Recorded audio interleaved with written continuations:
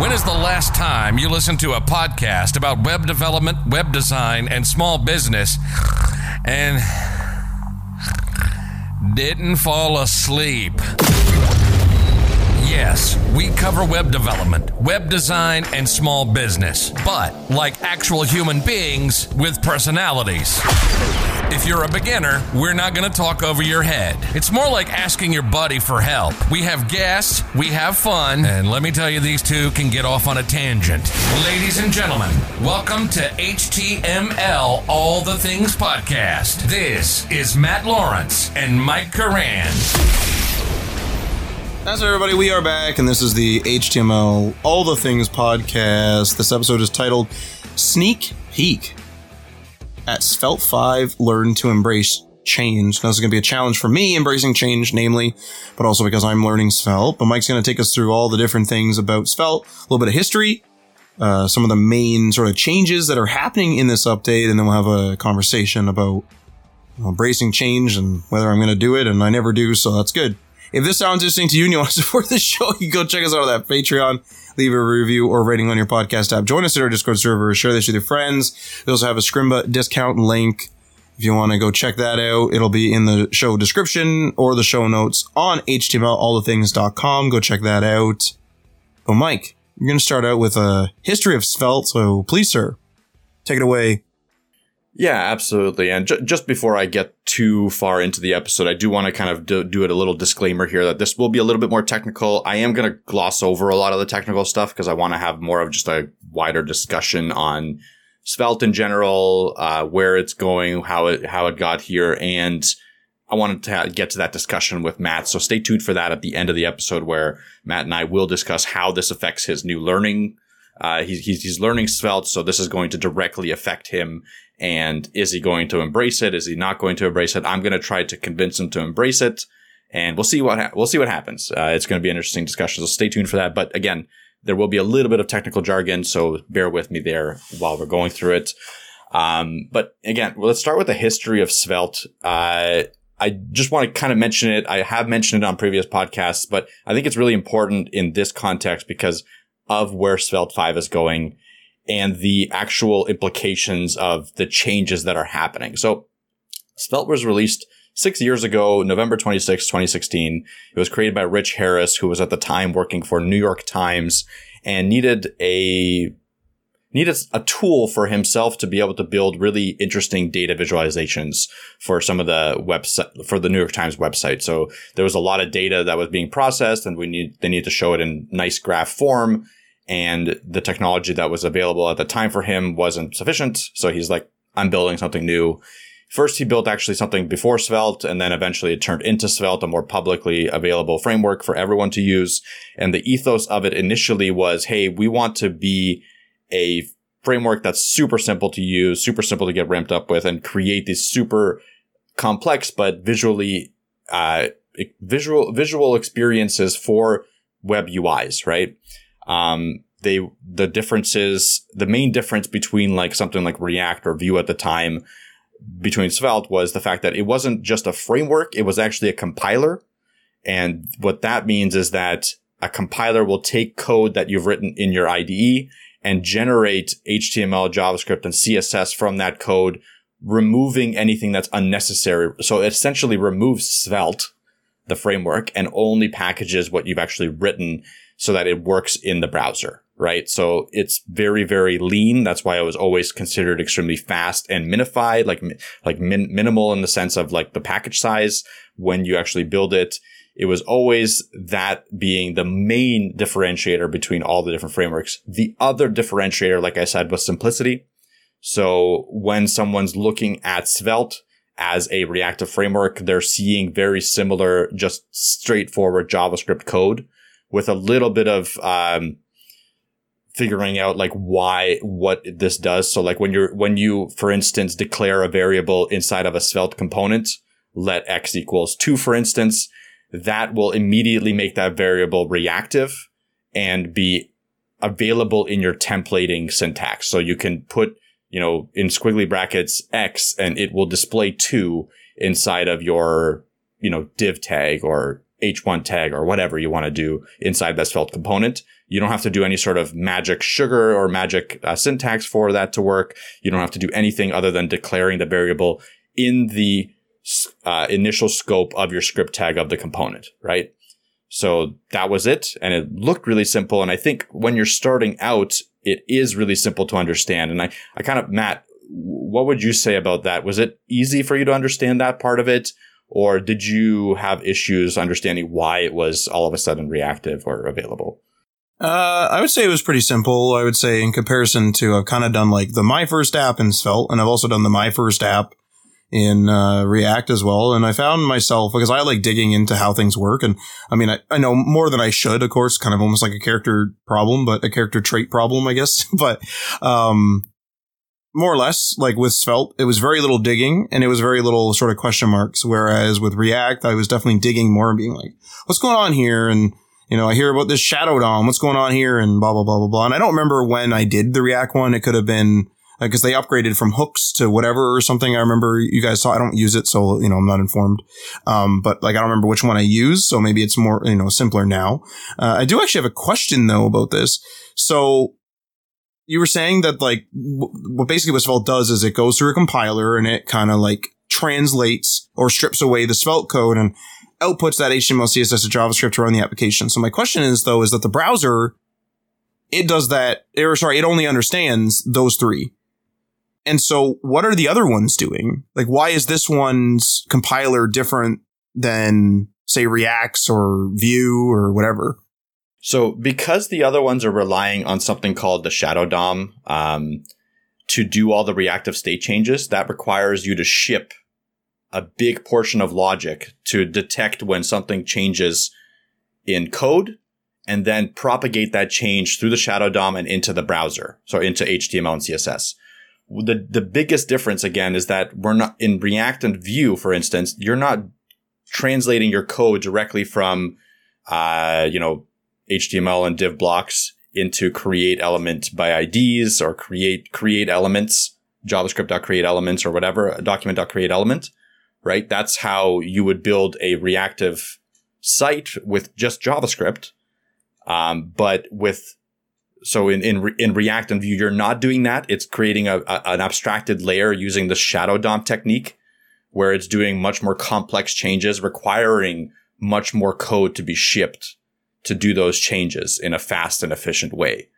Whereas Svelte takes it to the other side, where it's literally translating to native JavaScript APIs, create elements, right? So it is doing the most basic form of reactivity using JavaScript core features rather than a whole other framework to do those changes in the DOM. And that framework that you're talking about with the shadow DOM and the logic and all that, that in the React case would be still JavaScript. Like it would still be what the browser understands. It's just that there's almost like, if you will, a driver, like a hardware driver. If this was a piece of hardware, it's like a hardware driver in between displaying it on the screen on the website versus, you know, what you're changing in the code, like change this title, and then it has to go through the driver first. Exactly. It's just more JavaScript. It's just more JavaScript than what Svelte ships, because Svelte doesn't rely on that type of reactivity in the browser, right? And creation of elements.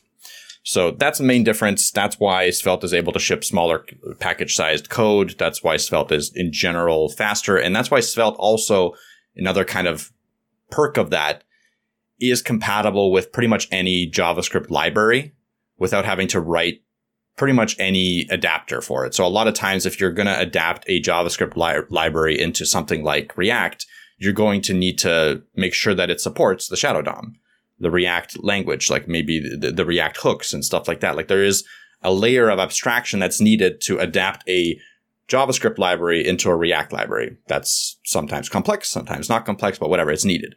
With Svelte, because we're just working with literally JavaScript and script tags, you can use pretty much any JavaScript library directly in your code without having to adapt it, quote unquote, into Svelte. So that allows for a larger ecosystem without actually having to implicitly create a larger ecosystem for Svelte, which is cool. And a lot of libraries now that are being created auth libraries or Web3 libraries, whatever, are starting to create it with just pure JavaScript in mind rather than just straight React, because you're able to then take that pure JavaScript and add an adapter for React and add an adapter for Vue and add an adapter for Angular. But for Svelte, you don't even need that. You're just taking the core library that's provided to you by the developer and literally using it as it's meant to be used in JavaScript, which is kind of cool. I don't know if we mentioned this in the episode, but we had a couple episodes with Chris Ferdinandi, and he's a fan of using the platform features, meaning the vanilla JavaScript features as much as possible. And it kind of sounds like, the platform, the vanilla JavaScript, has matured to a point where it can support something like Svelte. And whereas React and, the others kind of were born out of the platform being, immature for the needs of web apps and websites, it kind of seems like Svelte is closer to maybe his vision. I don't want to speak on his behalf, but that's the vibe I got out of, those previous episodes we had.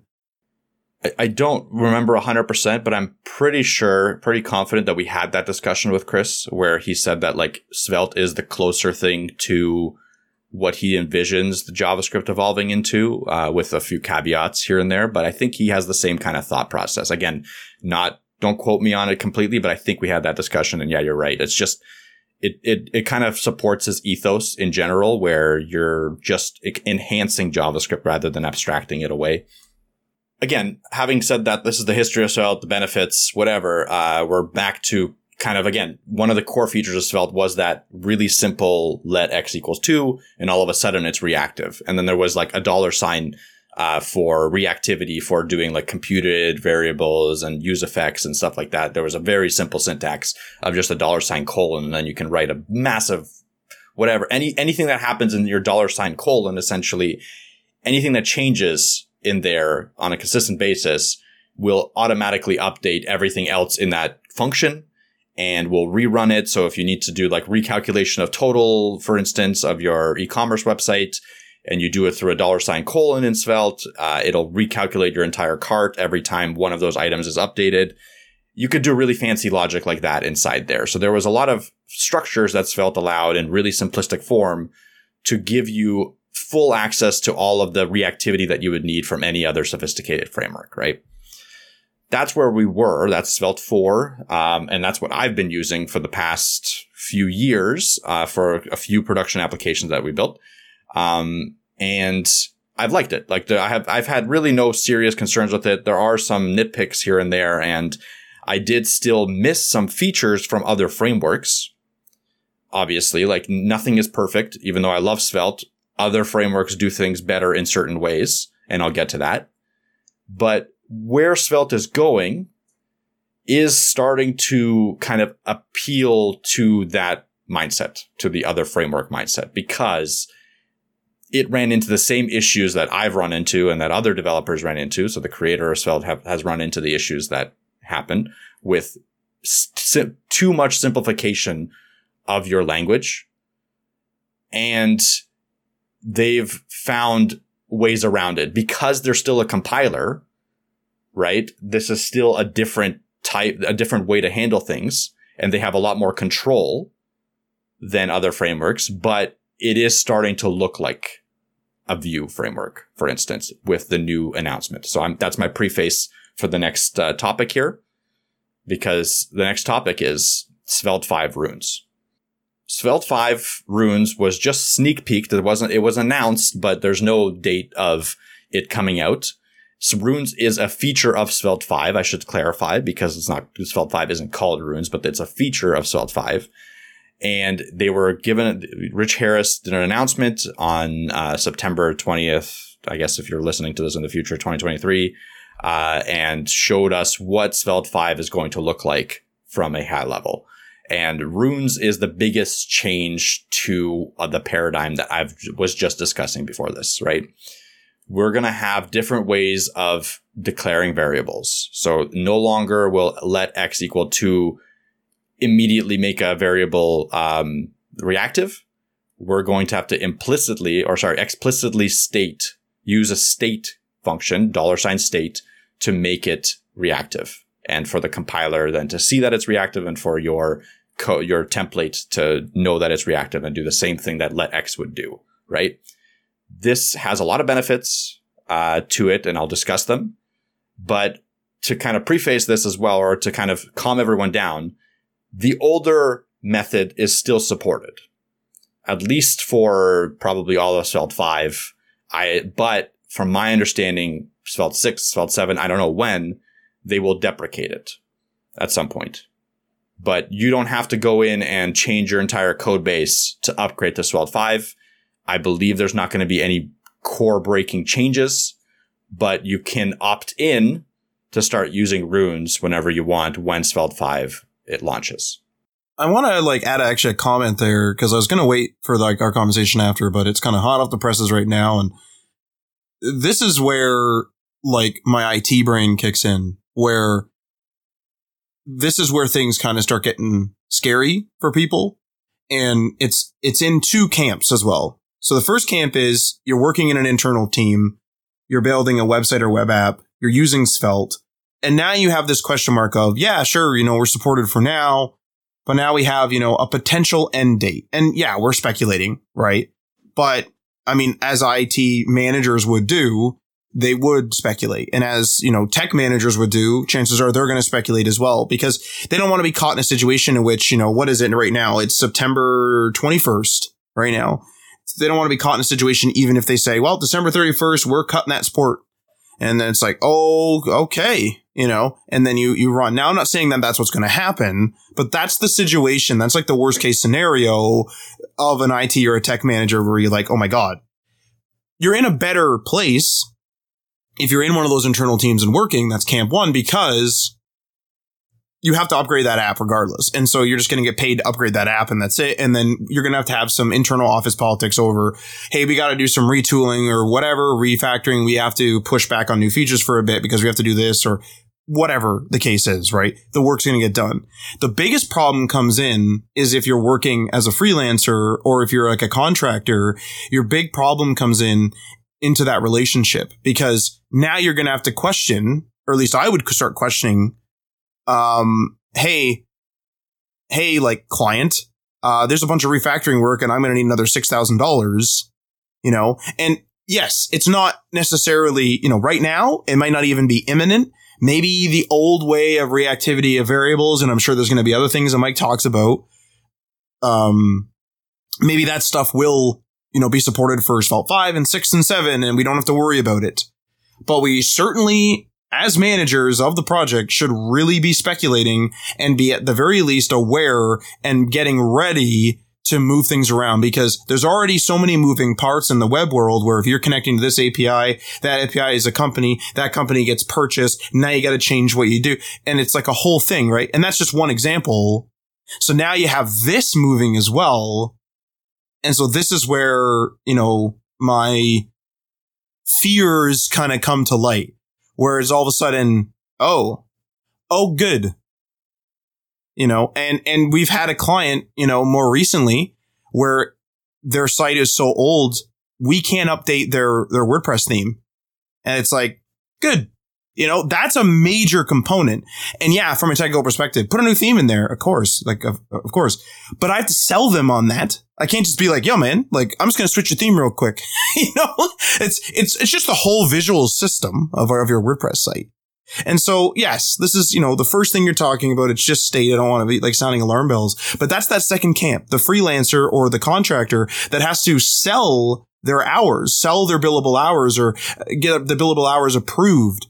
They're not working internally on a salary. So that's my 2 cents on this. This is where my fears are originating.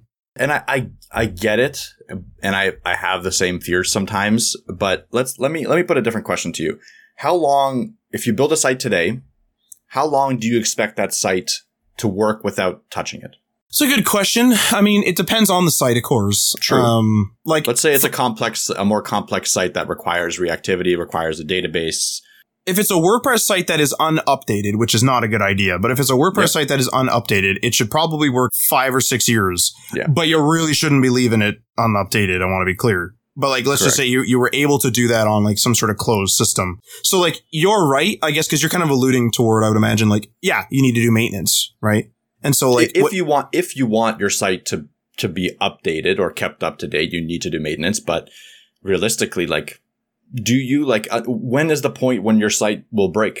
So yeah, let's say that your recommendation 5 to 6 years is because the PHP version, this is a little bit of a different conversation because this is a security vulnerability situation where if there's security vulnerabilities in your server-side language, this is much more imminent for you to solve, right? Mm-hmm. But regardless, let's put that aside. Let's only talk about the front end of things.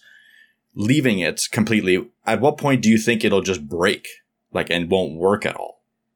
Is it 10 years? I would think a long time, because we definitely have some business card websites out there for clients that are quite literally static HTML, CSS, and JS, if there's even any JS in there, where it's a really simple, like, this is my business and this is my phone number.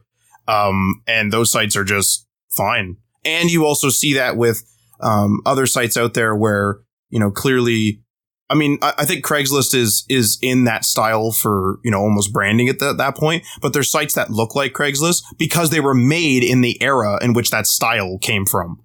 And like those sites still work.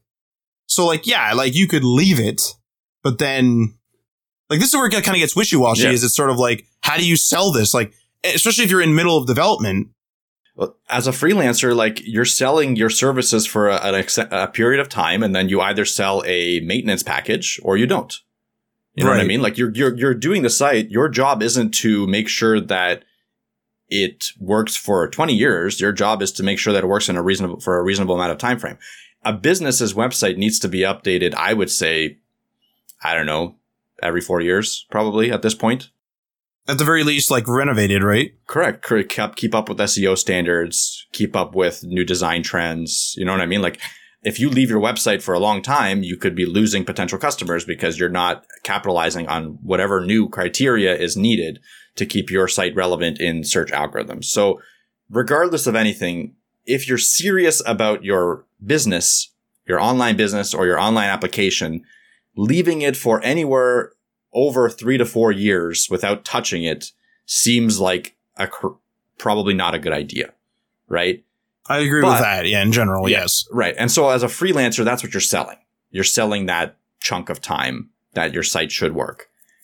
With Svelte, right, if you were to build a Svelte site right now, again, it compiles down to just JavaScript APIs. Until those JavaScript APIs go out of service for whatever reason, your site will run. This isn't something that will get deprecated. If you don't update your Svelte site, this isn't a backend language. You're probably not going to have any security vulnerabilities because it's just front end. Everything is open anyway.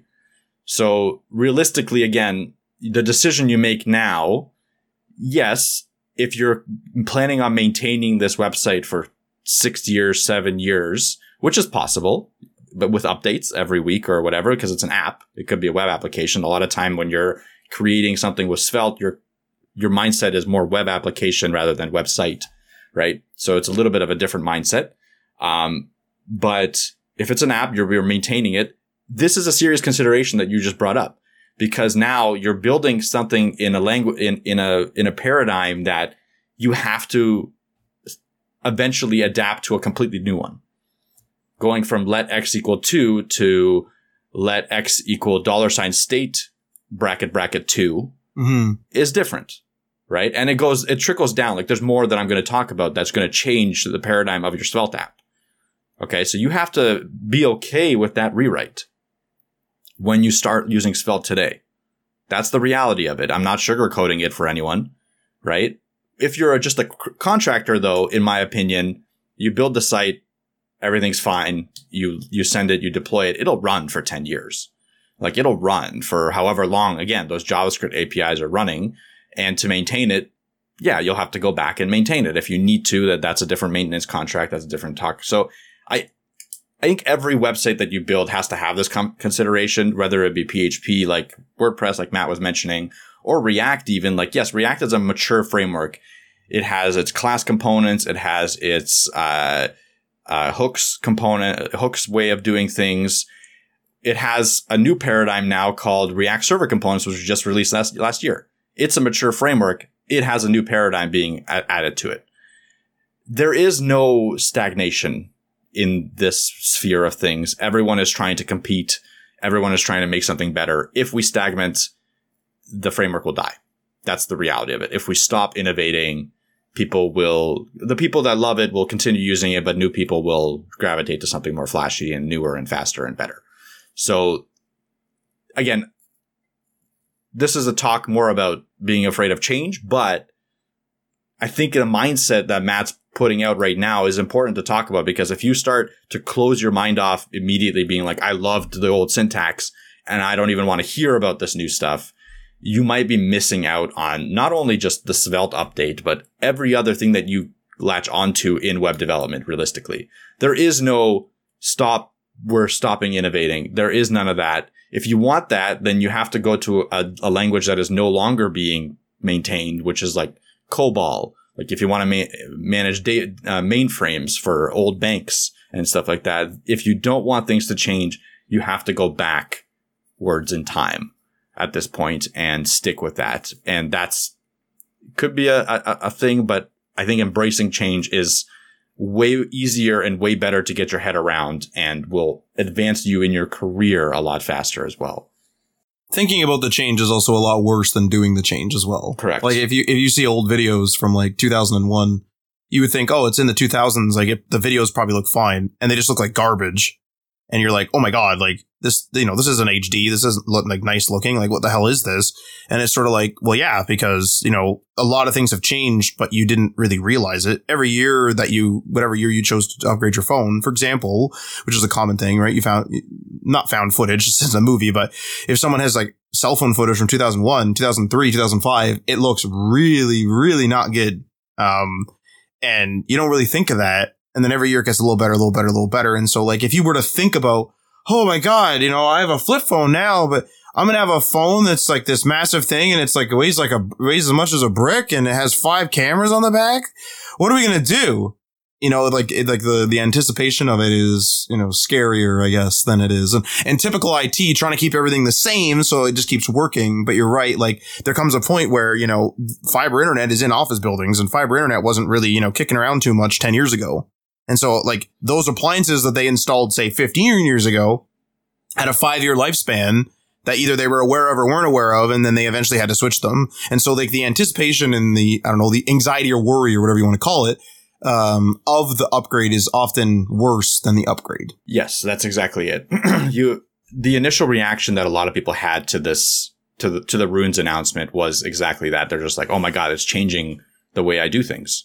And I like Svelte because of the way that it does things. And that's fair. Like that's a fair reaction to have. And it's tough to argue against. And like to Rich Harris's credit, he he had a bunch of memes and stuff inside of the announcement alluding to the fact that people were going to do that because he knew. Like you'd be arrogant not to think that that the old way is going to be, was loved by everyone. And then all of a sudden you're going to introduce the new way and people are going to embrace it across the board. It's not the case. If you look on Stack Overflow, Hacker News, Reddit, even on some of Twitter, there's people making fun of it. There's people complaining about it. Just like with any change in any major thing, like Facebook changes its UI, people go crazy and then people get used to it. Obviously when you go too far and you make it so that like you force someone to use something new and you make everything deprecated and stuff like that. That's not happening in this situation. Like no one's forcing you to use these runes probably for, I'm going to say years, because thinking back on the Vue change that happened. So a little bit of history here. Vue 2 had a very different API than Vue 3. And there was a big change there, and it was exactly the same kind of discussion where people were initially up in arms, giving them a few months or a year, and all of a sudden people started to accept the change. In my opinion, that's most likely what's going to happen with Runes. People are going to be up in arms. Although, to be fair, I've seen less of that because I think people that have seriously used Svelte have noticed the pain points. People that have built larger applications have noticed that, hey, I can't do this that I could do in another application or another framework. I would love to be able to externalize my state calls. I would love to be able to rewrite or refactor my $: calls into separate functions, which you could not do. Like you had a lot of spaghetti code due to the fact of how limiting some of the magic syntax that was allowed, that was given as soon as the complexity increased. And so there are people, and I think a pretty significant amount, that are embracing this change, which is awesome. And to the people that aren't, I would recommend, just like Matt said, just take it slow. And like the fear of change is much worse than the actual change. So let yourself fear it. Sure. Let yourself be angry. Sure. But until you actually try it, don't write it off. That's all I'm saying. Because for me, it was a little bit different. I'll just give you my perspective on what happened. I was already kind of getting frustrated with a little bit of the syntax magic that was happening in Svelte due to the complexity of the apps that I was building. So I was looking for ways to externalize it. I found a few that worked kind of, and they were fine. And I was like, okay with it. I still preferred it to the React method, for instance. So I wasn't going to abandon Svelte, but I liked how Vue 3 did things. Okay. So I was initially more of a Vue developer than a Svelte developer. I did the change from Vue 2 to Vue 3 from composition, or from lifecycle to composition, I think. And composition API was something called signals. Okay. In the background, where you just had different, functions essentially that you could call that would signal to the entire application that something needed to be watched or something needed to be changed or something, right? It's not something that's limited to a component. It's not something that's limited to just one block of code, how it was before in Vue. There was a change and all of a sudden it made sense. Svelte is doing the exact same thing. They're going from their magic to more explicit magic, which is signals. And this $ state that I just mentioned is one of the signals that signifies that, hey, this is a variable that the template and the application needs to be aware of. If it changes, we need to do something. We need to update the UI on the app, right? So if let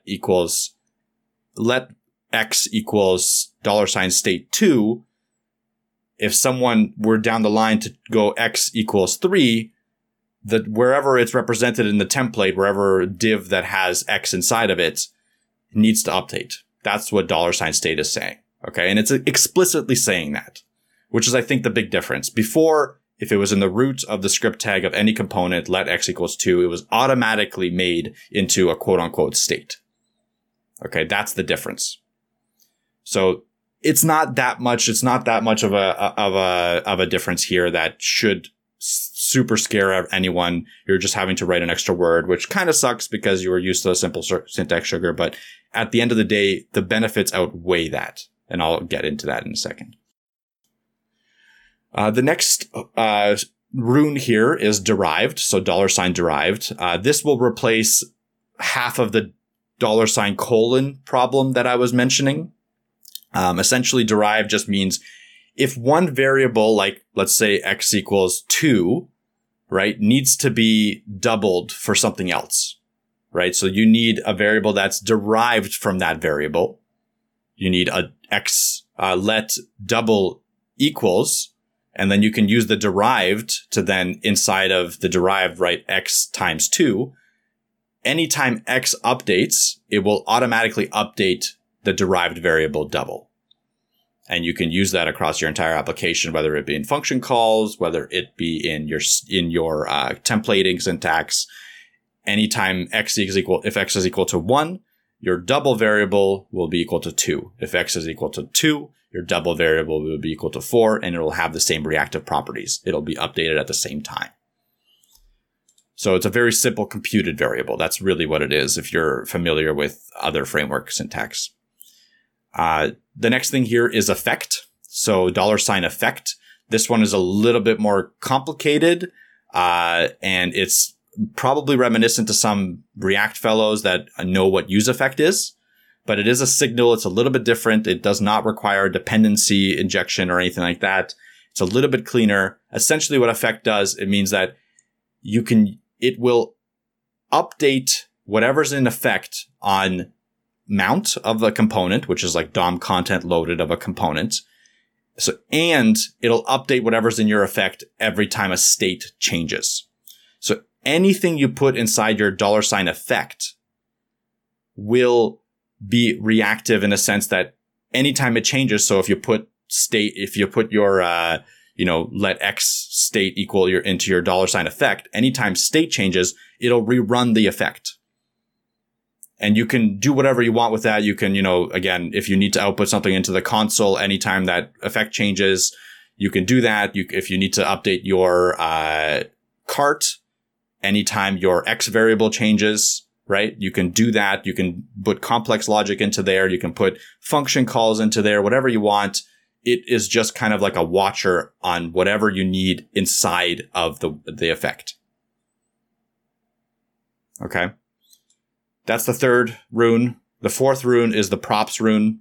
This one essentially just simplifies prop injection. So being able to put props into different components. It's fairly straightforward in the sense that you just, instead of having an export let X or export const X as the prop syntax magic in Svelte, you now have an explicit prop that can deconstruct. And you don't have to put like 15 different export statements. You can just have one prop statement and deconstruct it using the spread syntax or whatever into as many properties as you want. It has some other side benefits of that, in terms of you not having to alias your class names and stuff like that. Like there are some really big benefits of props, but it's not as revolutionary or game changing, I would say, as the other ones. Well, so wait a second. So what's that there then? So like, is that, like, it just shoots all of the, I don't know, variables or whatever, all the props do you still tell it what component? Or does it just like spray it out like a shotgun blast and then you have to deconstruct it? Yeah, whatever props you want to declare, you just, instead of, I don't know if you've declared props, you have, right? You've used export, let, whatever declaration. Instead of doing that, you just declare them inside of like squiggly brackets of a prop of the $ props reactivity. Okay. Rune. It's not much different. Just a little bit different in terms of syntax, and you can do it all in like one line instead of having to write literally like export this, export that, export this, export that. Which got messy, to be honest. It kind of looked like I was declaring and I wasn't, but it was like kind of looked like I was declaring variables globally, and it's sort of like, is this right? And it gets more complex than that with the old method, where let's say you have all those variables that you explicitly want to declare. Well, what happens if you have properties that are part of a div, right? So like class that may or may not exist or something. That may or may not exist. So now you have to spread the rest of the property. Like there literally was this $ rest props ... thing that you had to do in each component that you wanted to accept any property in, and then do like generically anything you want with, or just put it onto the div that you're building or the A tag that you're building or whatever. Right. So like it was a little bit messy. It wasn't a huge deal. Like I wouldn't say this was a game changer or something that was really like stopping us from using Svelte. It's just nice to see that I don't have to do that anymore, really. It's a little bit cleaner to organize your properties. I like that. But yeah, that's the paradigm shift here. Like the paradigm shift went from simple magic to explicit magic. So it's a little bit more like, hey, this is what this does. Use it like this. And the reason this was done isn't because, hey, we just wanted to make it clearer. Like that's not the reason. It's a side effect of the change. It's, I think, a good thing. But the reason it was done was because you couldn't use any of these Svelte properties or any of these Svelte magic stuff inside of JavaScript or TypeScript files, which means that it became very difficult to build stuff like a library that used anything outside of just basic JavaScript and utilized any of Svelte's magic to be able to like do that without doing some really complex state management store logic. And this is where everything kind of fell apart a little bit with library creators. Recently, there's finally been some movement in UI libraries, right? Like if you know of Radix UI or Radix in general and Shade CN of React, that was not anywhere close to being ready in Svelte until like a few months ago, where people have really determined to like work around Svelte's limitations and get these in because it's such a huge improvement for UI developers that people just needed it. Like someone just needed it for their own project. And they're like, screw this. I'm going around everything. I'm just going to build it using the limitations, and that's it. And they did. And to their credit, they did a really good job. They built something called Melt UI. And I'll have a link to it in the show notes. It's a really, really awesome library. They've kind of they've done all the logic in the complex way using stores, but they've made it so that you don't have to worry about that in the actual API of the UI. So they've done obviously it was tough, but they did it. But now that they have this available to them, I've already talked to some of the owners of that library and of Shade CN-Svelte, so the port of Shade CN, and they have been ecstatically happy with the changes. Like, this is going to make their code significantly simpler, which means that other libraries, whether it be UI or other things for that Svelte could add, authentication, whatever, they'll have an easier time implementing Svelte-specific features into them. And that's really, I think, the core concept of why they decided to go down this route, because the limitations that were happening for these developers was limiting the Svelte ecosystem, right? And the complexity that you could develop inside of Svelte. And now that's gone. You can put all of Svelte logic into any JavaScript and TypeScript file. Any of these signals will work, no problem. Then you can import that logic into a Svelte file and use it as you like anywhere. So it's just way cleaner. And state management becomes even simpler. That's another huge side effect of this. I was like mind blown with. So with Svelte state management before, again, I mentioned stores recently. You had like the $, and you could use any variable, and then that would create a store for that variable that could be used across any of the different components that you created. In a simple use case of just like one store and one subscribe, unsubscribe method, it's simple and it was great and I loved it. And I still kind of love it because like it's so much easier to wrap my head around than something like the React state management with Redux or Vue state management with Vuex, although Vue's is a little bit better. Doesn't matter. But it's now become much simpler. You just externalize a state variable, literally a $, state variable, and you can import it into any component, and any component that changes its state, it will literally, change in any other component that it's being used. So that's how simple it is. You no longer need these unsubscribe, subscribe methods. You no longer need any sort of complex state stores.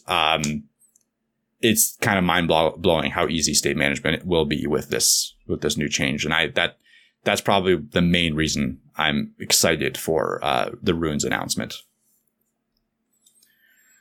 Now, let me just give a quick overview of what signals versus runes is. Signals versus hooks is. So runes are essentially signals. It's a JavaScript framework paradigm of reactivity, how you handle state changes in your application and how other parts of your application will react to those state changes, whether it be inside of one component or whether it be component to component, right? Hooks is something specific to React on how they handle state changes. Signals is actually used by many other frameworks, Solid.js being one of the main ones, but Angular has signals. A derivative of React called Preact has signals. And in fact, you could technically even import signals into your React app as a separate state management protocol. So it is a very spread across thing. And the main difference that I've understood, and I could be kind of wrong on this, but I think this is the main difference, is that signals can be used across any of your components apps or any of your components files. They are not limited to a React file or a TSX file or a Svelte file, for instance. They are the ability to externalize and use throughout. So your TypeScript files, your library files can import these signals, change something, and then it can then propagate all the way into your component like Svelte file without having to do any sort of crazy context connection or any sort of explicit state management. It's just works kind of quote unquote by magic. The link is very long and very, the link between these signals are very, I'm having trouble coming up with the word, but it's not as direct as a hook would be. So in a hook, when you change a state, you need to set state. You know what I mean? Like it's a very direct thing. Like you're setting state with a function called set state of that function. With a signal, you're setting state by just assigning it. right? It looks much more like a variable. Again, coming back a little bit to the Svelte simplicity that we know and loved, adding just a tiny bit more complexity to allow for a larger ecosystem of development and larger applications to be a little bit easier to manage. Okay. So that's the main difference between signals and hooks. I believe that signals, because of the fact that they're externalized outside of your direct component framework, that allows them to be much faster too. So a change in a signal is considerably faster than a change in a hook to compute and render. I'm not going to get into why, because I don't even know why directly. There's probably a lot of things under the hood that cause that to happen. And that's about it for the changes. There are a few other things under the hood. I'll leave the blog post that was released in the show notes that you can go in. You can even play around with the new runes in their documentation. So you can't use it yet in your production application, but they do have a little playground set up where you can try a rune or the runes versus the regular method and see how they work. It's really cool. Try it out. Let me know what you think at HTML Everything on Twitter. But I do want to kind of go back to our talk about change, right? Matt and I have maybe differing mindsets on this, but since Matt is literally right now learning Svelte, he's learning Svelte 4, just to be clear. I'm just curious what's going on in your mind, Matt. I want to get your thoughts before I cloud them anymore with my judgment. I don't know. This is kind of a weird kind of moment, and it's because I'm learning Svelte 4 on a very part-time basis. I'm making Full Stack Struggles episodes as I do it. I'm taking weeks away sometimes. I'd love not to, but we're working on content for the site and other things and other projects as well. So it's a very part-time basis. And when an announcement like this comes out, it makes me question, yeah, sure, this is just a sneak peek. There's no release date, as far as I know, for Svelte 5.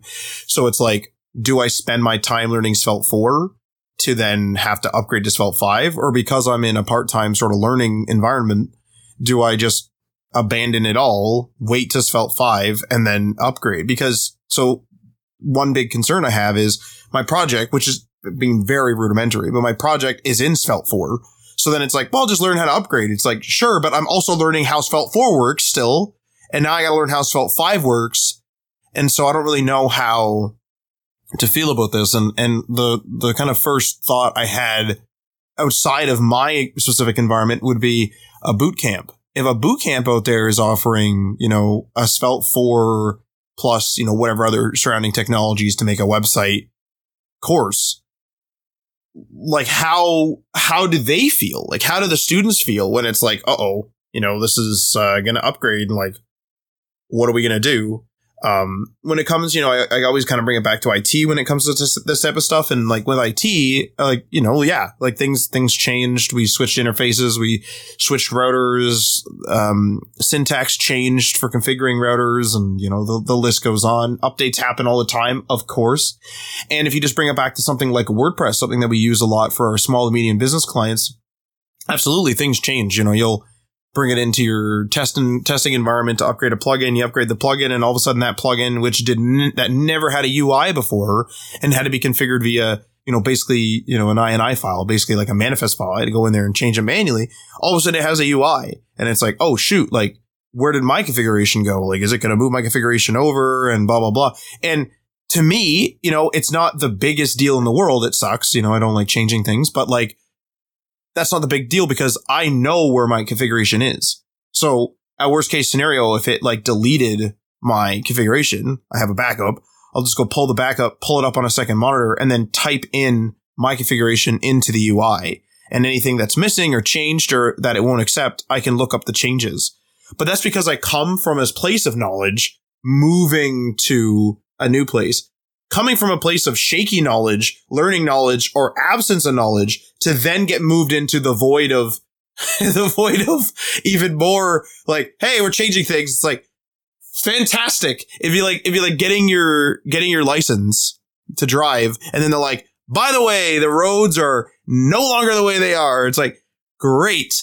Time to read driver's manual version 2, not good. And so what do you think in this particular case for me, but also for other people that are learning Svelte 4? And what do you think about the part-time angle?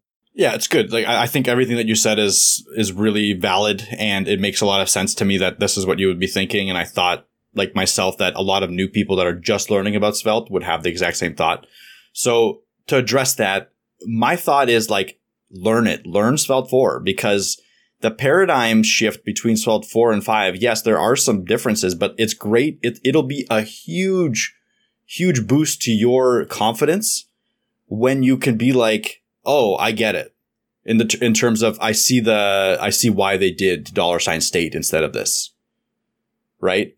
And you won't get that if you stop learning Svelte 4 right now.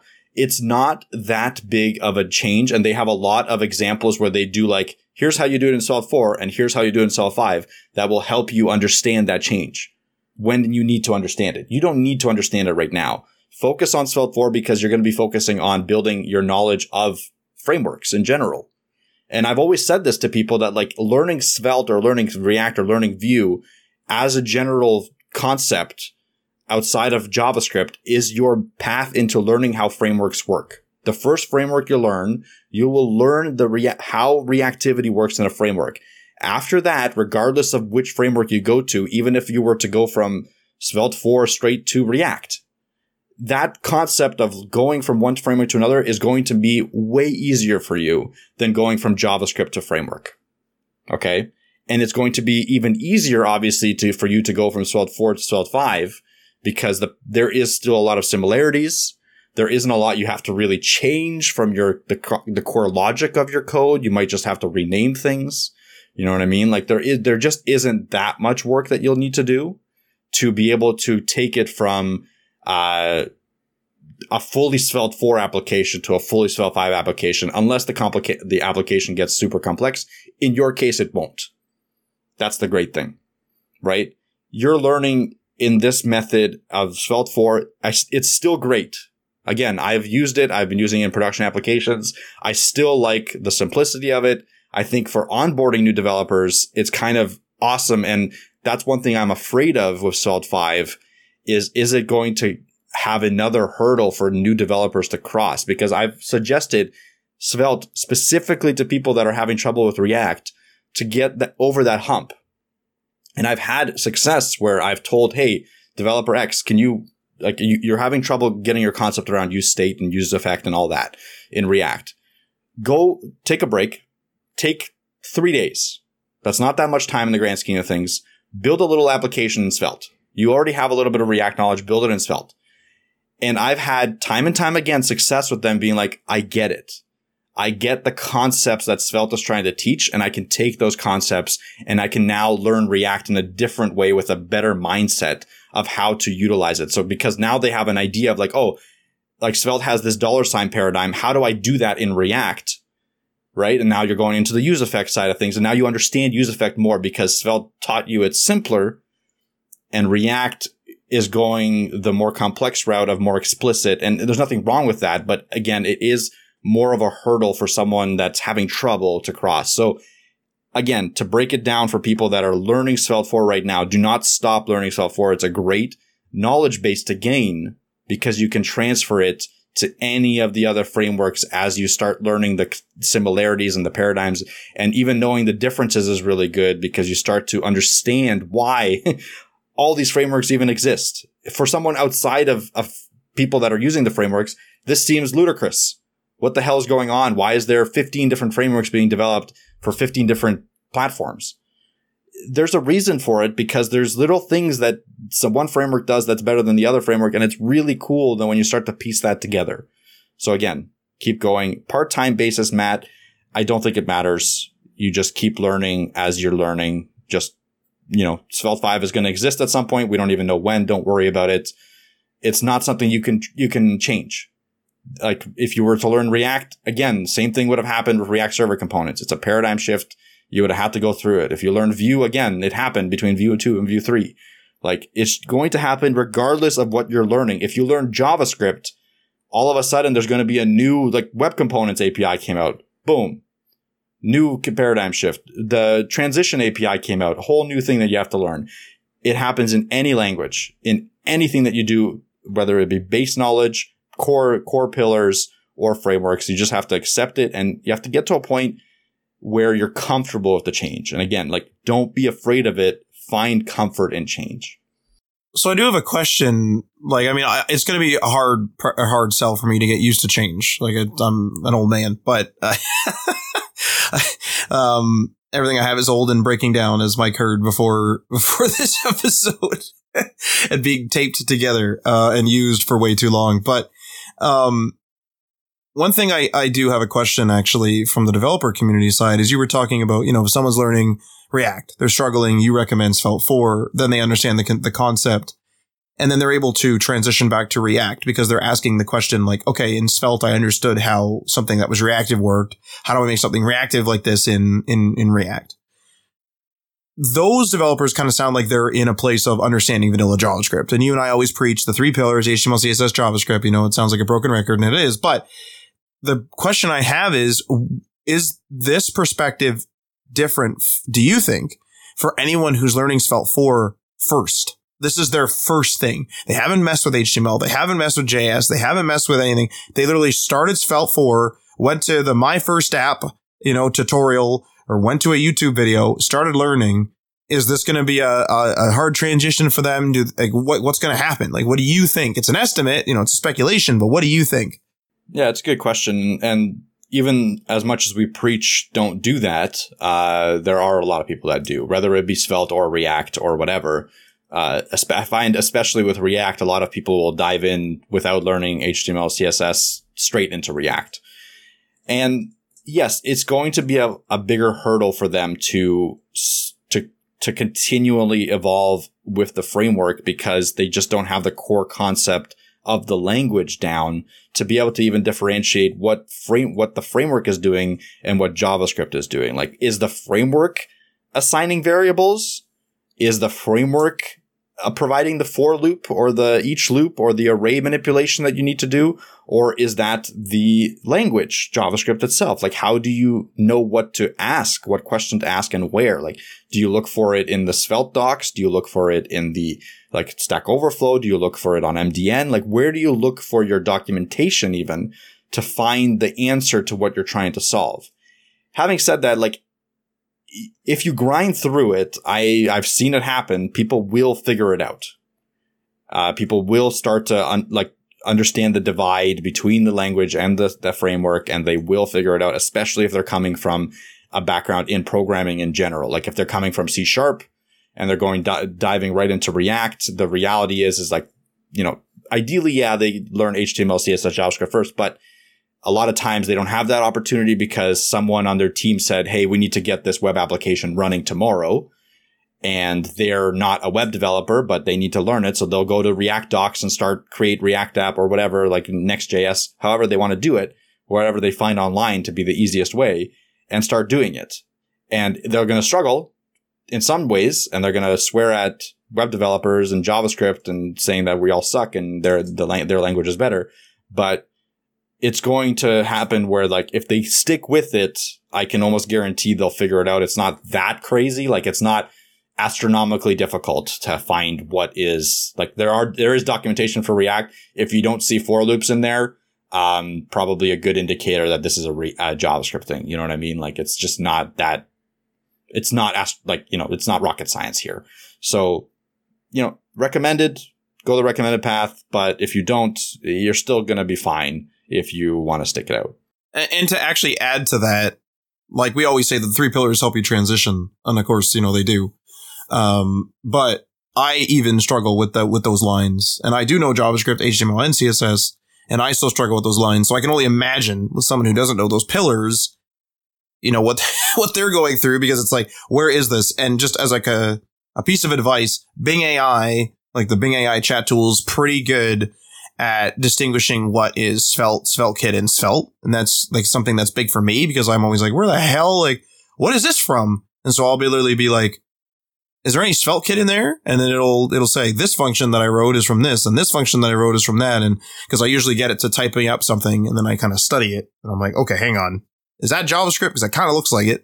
And it's like, oh yeah, it is. That's vanilla. It's like, all right, cool. And then sometimes it'll even recommend an alternative. It'll say, we could have did this with with Svelte, but it's standard to do it like this because it's so simple. That's happened a couple times. Your results may vary. The other day it kept telling me it couldn't tell me code. Who knows with these AI things, but as a little bit of advice, that does help. But yeah, if that's all, then Matt, some good questions there. I think the good discussion there was realistic, right? Like this is what people are going to be thinking. And I'm hoping that I've calmed down some of them. I know that some will still go the route of panic and moving away. That's fine. Which then they'll have to learn anyway if they move away, which is another, like I panic and stay there, and then it's really bad because I'm panicking in the chaos. Yeah. As the chaos washes over, it's like, and then it's just chaos throughout the whole thing. Exactly. And honestly, even in that scenario, Matt, if you were to panic and stay in Svelte 4 for a year or 2 years or whatever, in my opinion, that would not be that bad. Whatever, you're still learning, again, framework concepts. You're still building a really cool reactive application that's super fast and really well written and easy to read. So whatever, if that's going to be the case, then that's fine too. When you're comfortable with it, you could start dabbling into whenever Svelte 5 comes out, and that could be a fun little experiment for you for your first time upgrading from one framework version to another. Whole set of opportunities for content. Let us know if you want Matt to do blog posts on his experience with that, because I know there's probably a lot of people out there that are like Matt and they hate change. So from that person's perspective, it might be good for them to hear how someone that hates change handles change. If that makes sense. I'm also a bit of a hypocrite too, because it's I hate change, but I also want my video games to look better. So that's a major change. But I do have one final question, actually, just based on what you said. So I'm building a Svelte 4 app, whatever. Let's just say I finish it. It's not a production app that everyone's using and, whatever. So this is very much like a private app, even if it's quote unquote in production online. No one in the public is using it. It's we're using it. Maybe it's even behind a password wall or something. Okay. So let's just, take the public and the crucial, mission critical status of anything like that out of this question.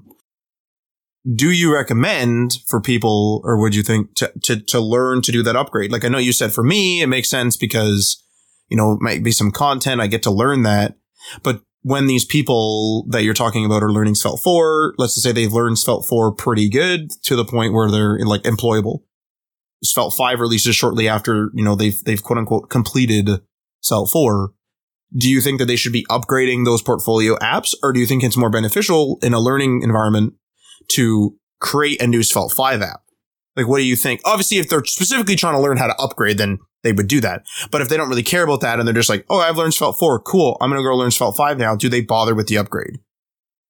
So I'll be realistic in this sense, time permitting, it would be great to have something like that under your belt, one application that you've taken from Svelte 4 to Svelte 5, because you can talk about that extensively during an interview process, and that's something that's viewed highly in the industry. It was if you're able to take an old code base and migrate it to a newer version of something, that's a really good skill to have.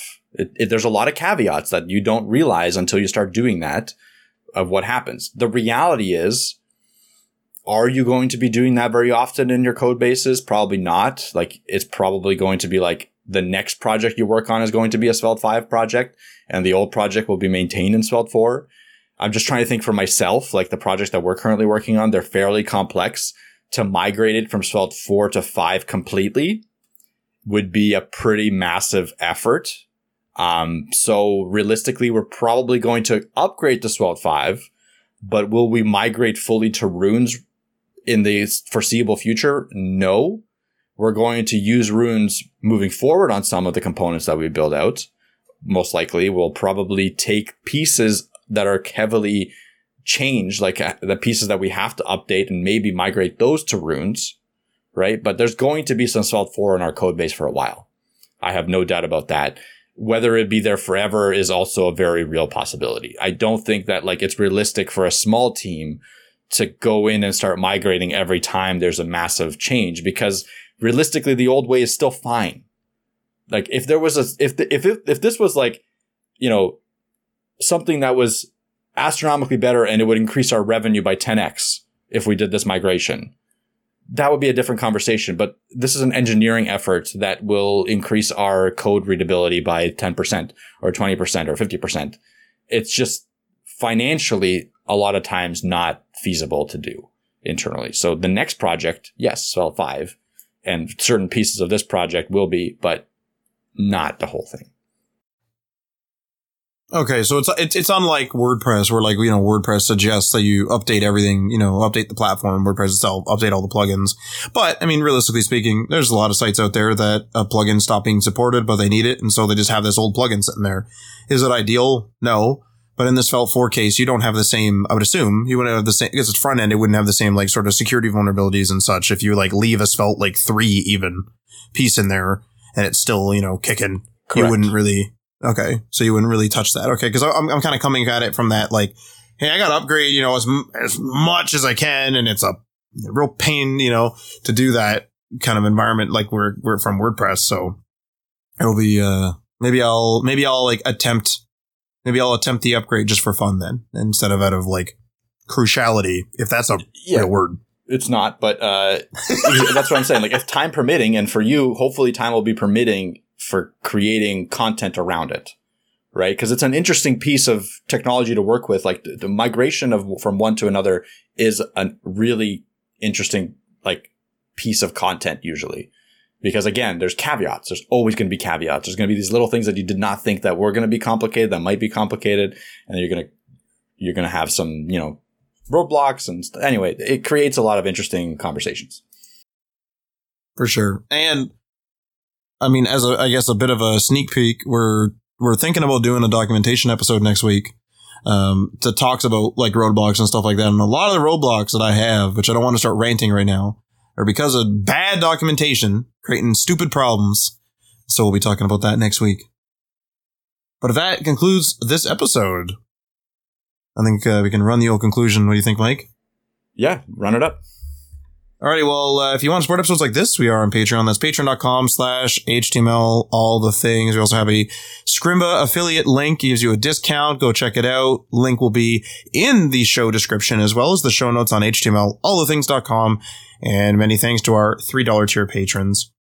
Ryan Gatchell from Blue Black Digital on blueblackdigital.com. Tim from the Web Hacker on thewebhacker.com. Jason from Geek Life Radio via geekliferadio.com. Michael Curie from MC Web Studio via mcwebstudio.ca. Magnus from YesWeb via yesweb.se. Jeff from Twitter via @theJeffMcHale. Fire Ant Season via fireantseason.com. Gunnar Brunette via gunnerbrunette.com. Watoto Coding via watotocoding.com. Garrett Segal and Level Up Financial Planning via www.levelupfinancialplanning.com. Feel free to leave a comment or a review on the platform you're listening to this on. And this outro will sign us off. You've been listening to HTML All the Things Podcast.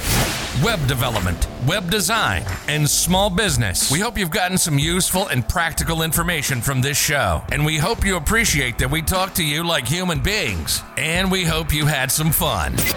We'll be back soon. But in the meantime, hit us up on social media on Facebook, Instagram, and Patreon at HTML All the Things. And on Twitter at HTML Everything. Until next time, this is HTML All the Things, signing off.